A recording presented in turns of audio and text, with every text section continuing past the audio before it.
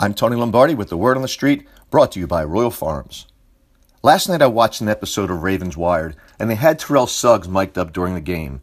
At the 14:57 mark of the fourth quarter and down 14-12, Joe Flacco fumbled the ball over to the Raiders, recovered at the Ravens' 29.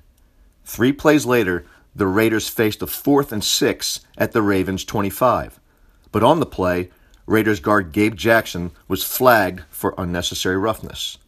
Suggs was heard saying on the sidelines, "We're going to decline this, right?" That would have been the right call, Sizzle, but instead of forcing the field goal, a clear moral victory given the turnover just 4 plays prior, John Harbaugh accepted the penalty and gave the Raiders another chance to secure the first down. 2 plays later, they did exactly that, and then they navigated their way into the end zone to jump ahead 21-12, a 2-possession lead in the fourth quarter. It was a boneheaded move by a coach who knows better, and on Monday, some emotionally intoxicated fans were calling for Harbaugh's head. Relax. They'll get it right. He'll get it right. Maybe Harbaugh isn't yet the strategist that Bill Belichick is. Perhaps he never will be.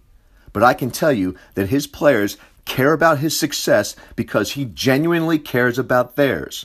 In part, that's why when the 2015 season was lost, players still played hard, and with Harbaugh's influence, they see each day as an opportunity to improve.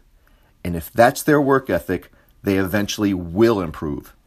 These aren't just words. The players believe them.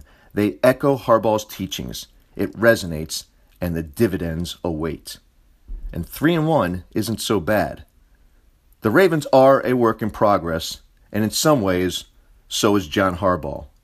In some ways, aren't we all? I'm Tony Lombardi.